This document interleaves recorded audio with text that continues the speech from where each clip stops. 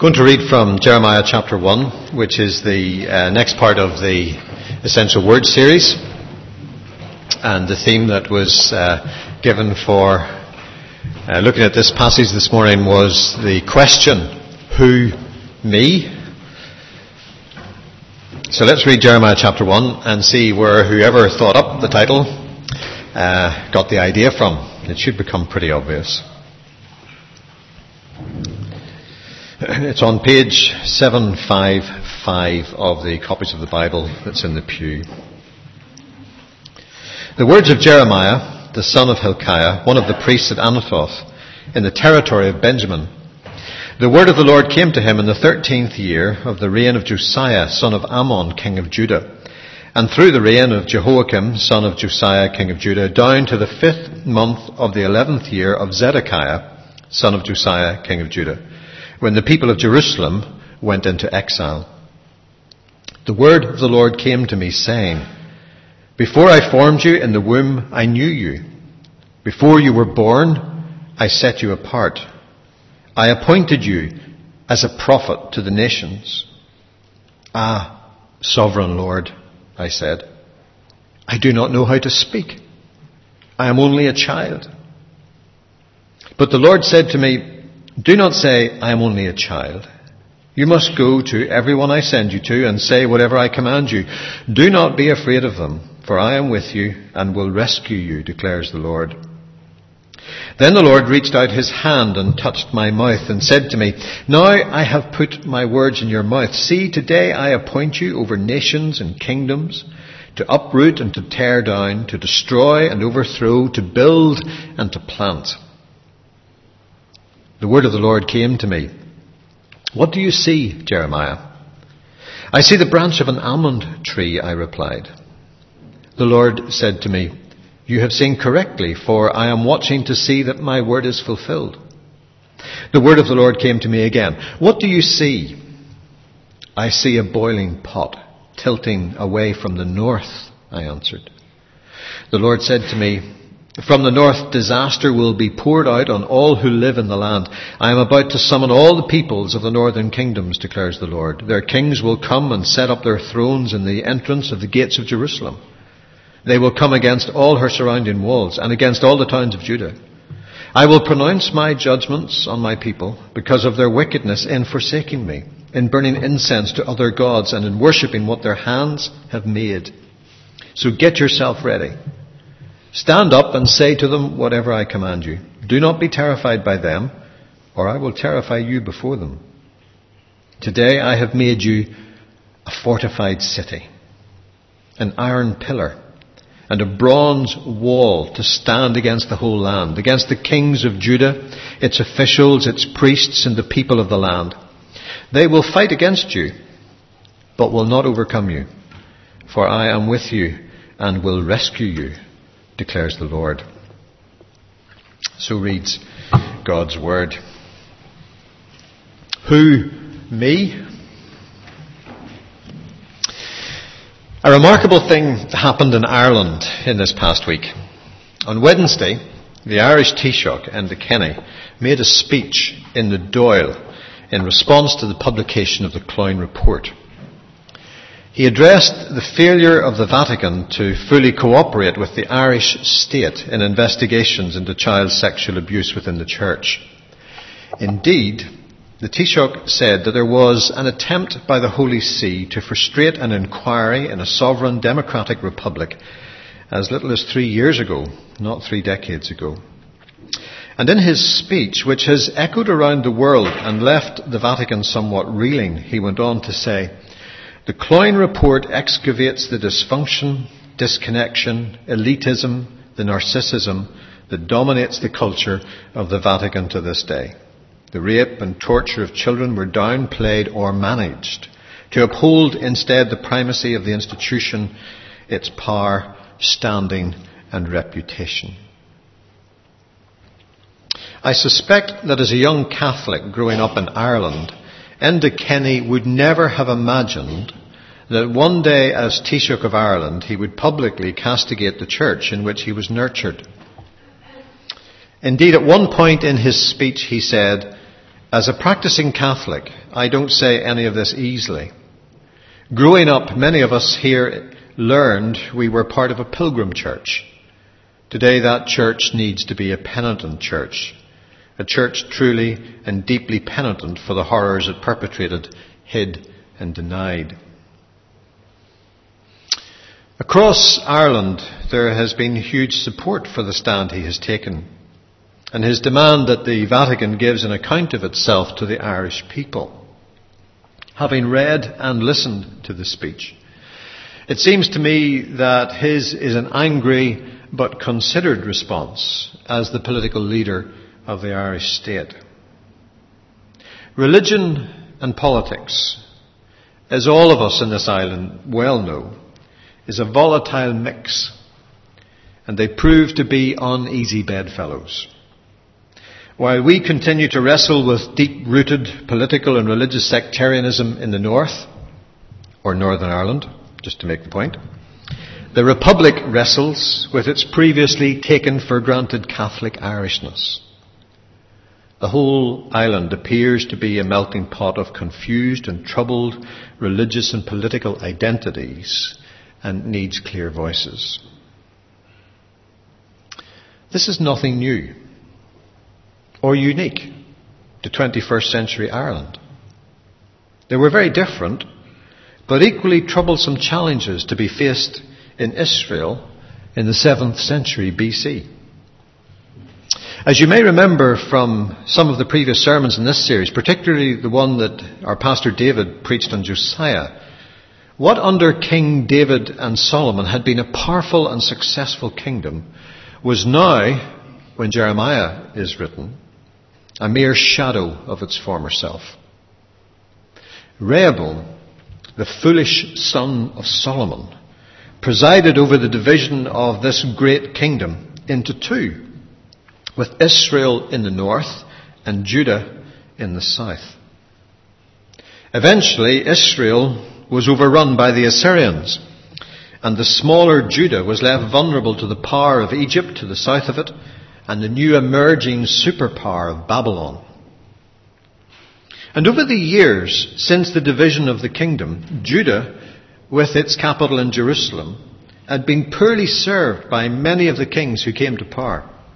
There were notable exceptions, like Hezekiah and Josiah.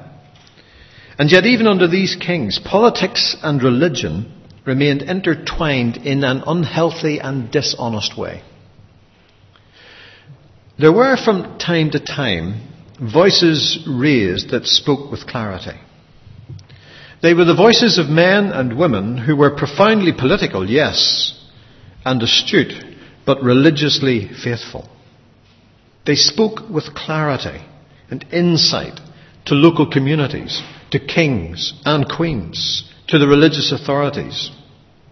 And their words changed things. Not by virtue of any military power at their command, or by virtue of financial muscle, or because they controlled significant sections of whatever passed for the news media in 7th century Israel and Judah. No, their words changed things because in reminding the nations of the terms of their covenant with God, they held up a mirror to their society and provided their people with choices. People could choose to acknowledge the truth of their analysis of the situation, or they could choose to ignore it and face the inevitable consequences. They were the prophets of Israel. Good King Josiah came to the throne when he was 8 years old.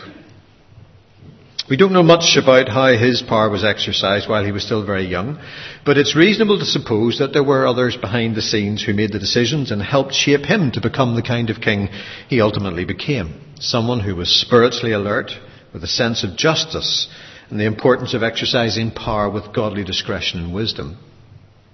By the time he was 20, 12 years into his reign, the book of 2 Chronicles tells us that under his direction, the altars of the Baals were torn down. He cut to pieces the incense altars that were above them and smashed the Asherah poles, the idols and the images. This was no mean task. Because under previous kings, Judah had become an almost entirely pagan nation. Jewish religious festivals and worship had been replaced by every conceivable form of pagan worship, even child sacrifice.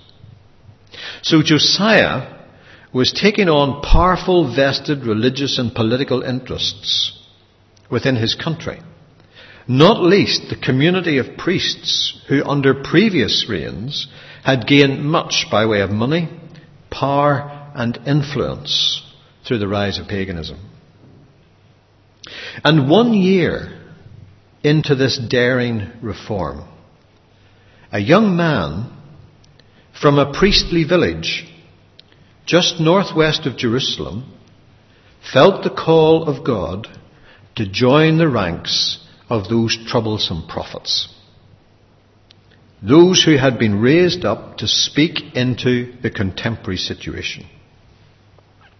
His village was well known, and it had a special place in the social and religious life of the nation, because from the days of Joshua, Anathoth had been established as a city of refuge.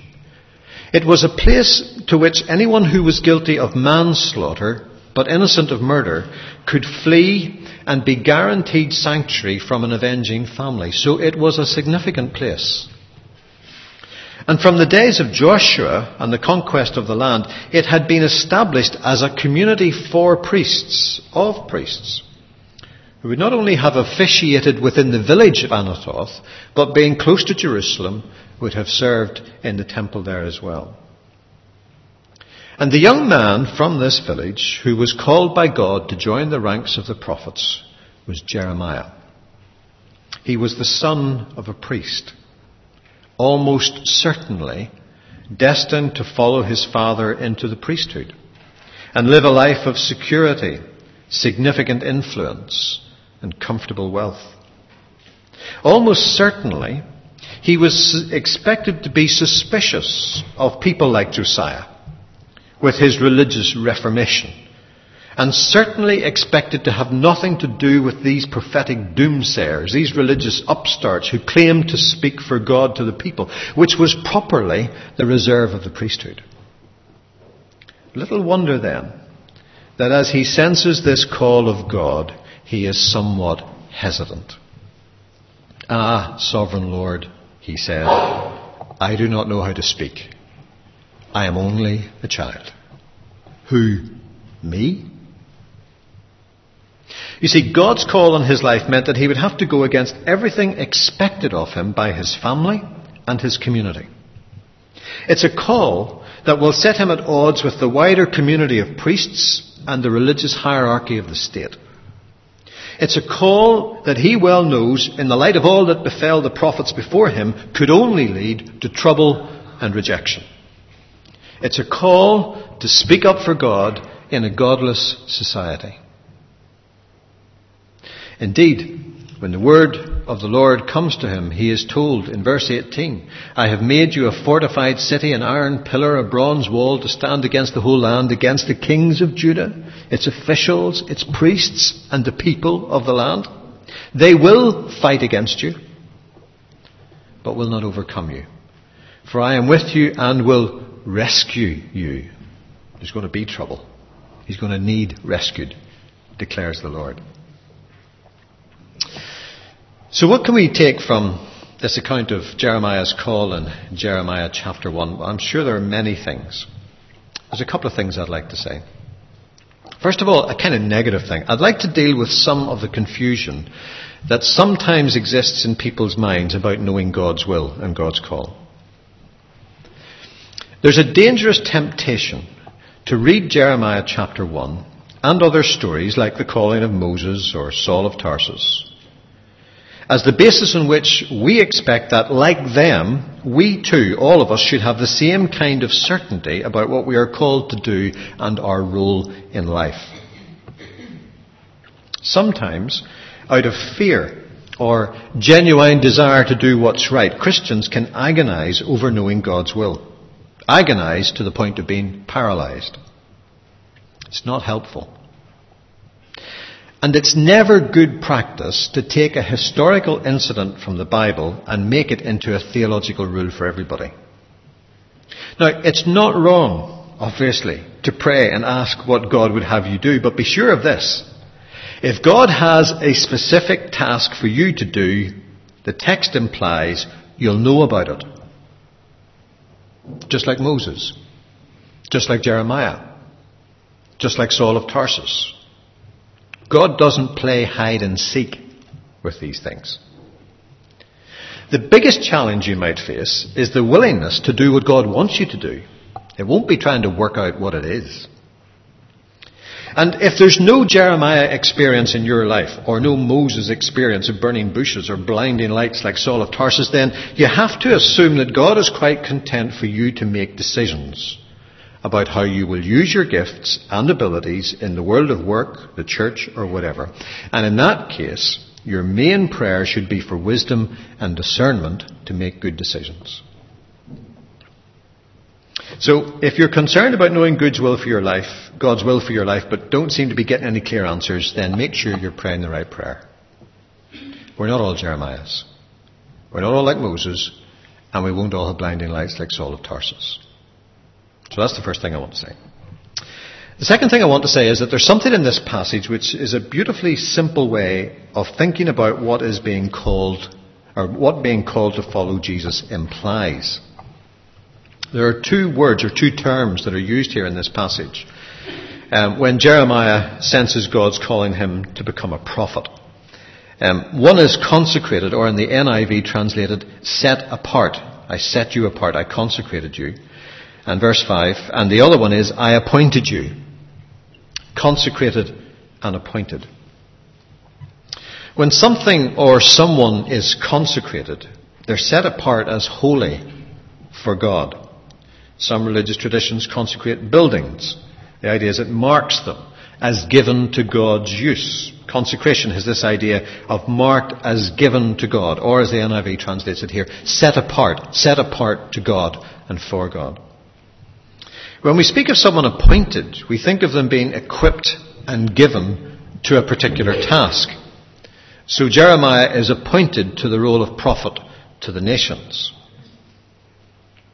Those of you who are into orienteering, which I'm not, will be well used to looking for fixed points as you navigate from the start to the finish. Indeed, before the introduction of satellite navigation, the stars served as fixed points by which sailors could navigate the seas. And when you're looking for directions of how to get somewhere, you're hoping that people will give you some fixed points by which you will know where you're going.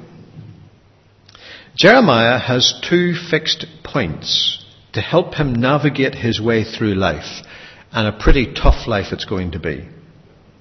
One is that he is consecrated, set apart for God's service, and the other is that he is appointed as a prophet to the nations. And if you take time to read the whole of the book, you'll see just how he uses these fixed points. The knowledge that he is consecrated, set apart for God, and that God had called him to this particular task. How he uses these fixed points to steer his way through many different challenges and difficult circumstances. When he's threatened by the leaders of his own priestly home village, as he is in chapter 11. When he's overwhelmed by depression, as he is in chapter 20. When he's been hunted by the forces of the state, as he is several times throughout this book.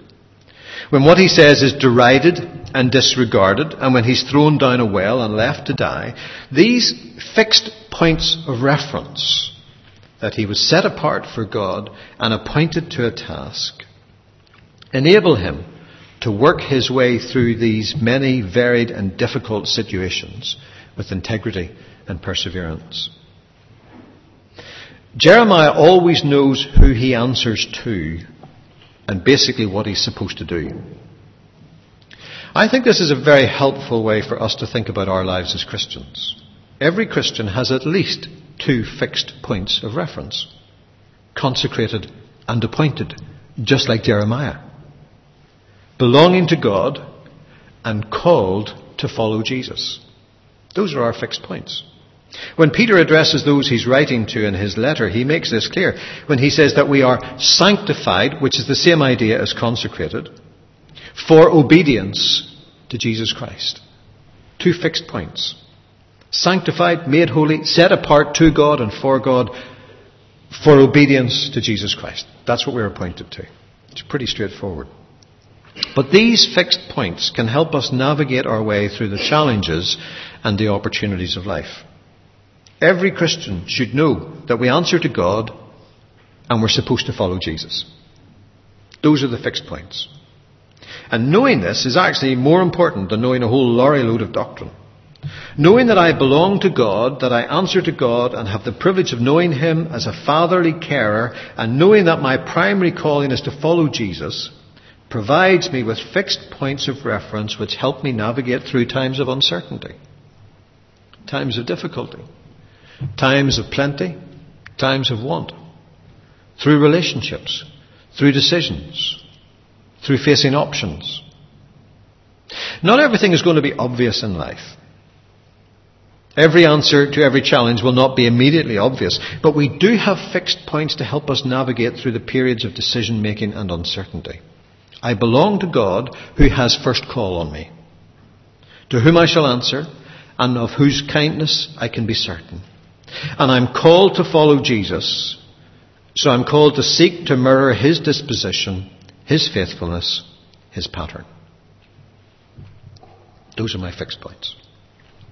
And the last thing I'd want to say as I think about this passage and this call is the significance of being a witness. The nature of Jeremiah's task is simply to speak God's message.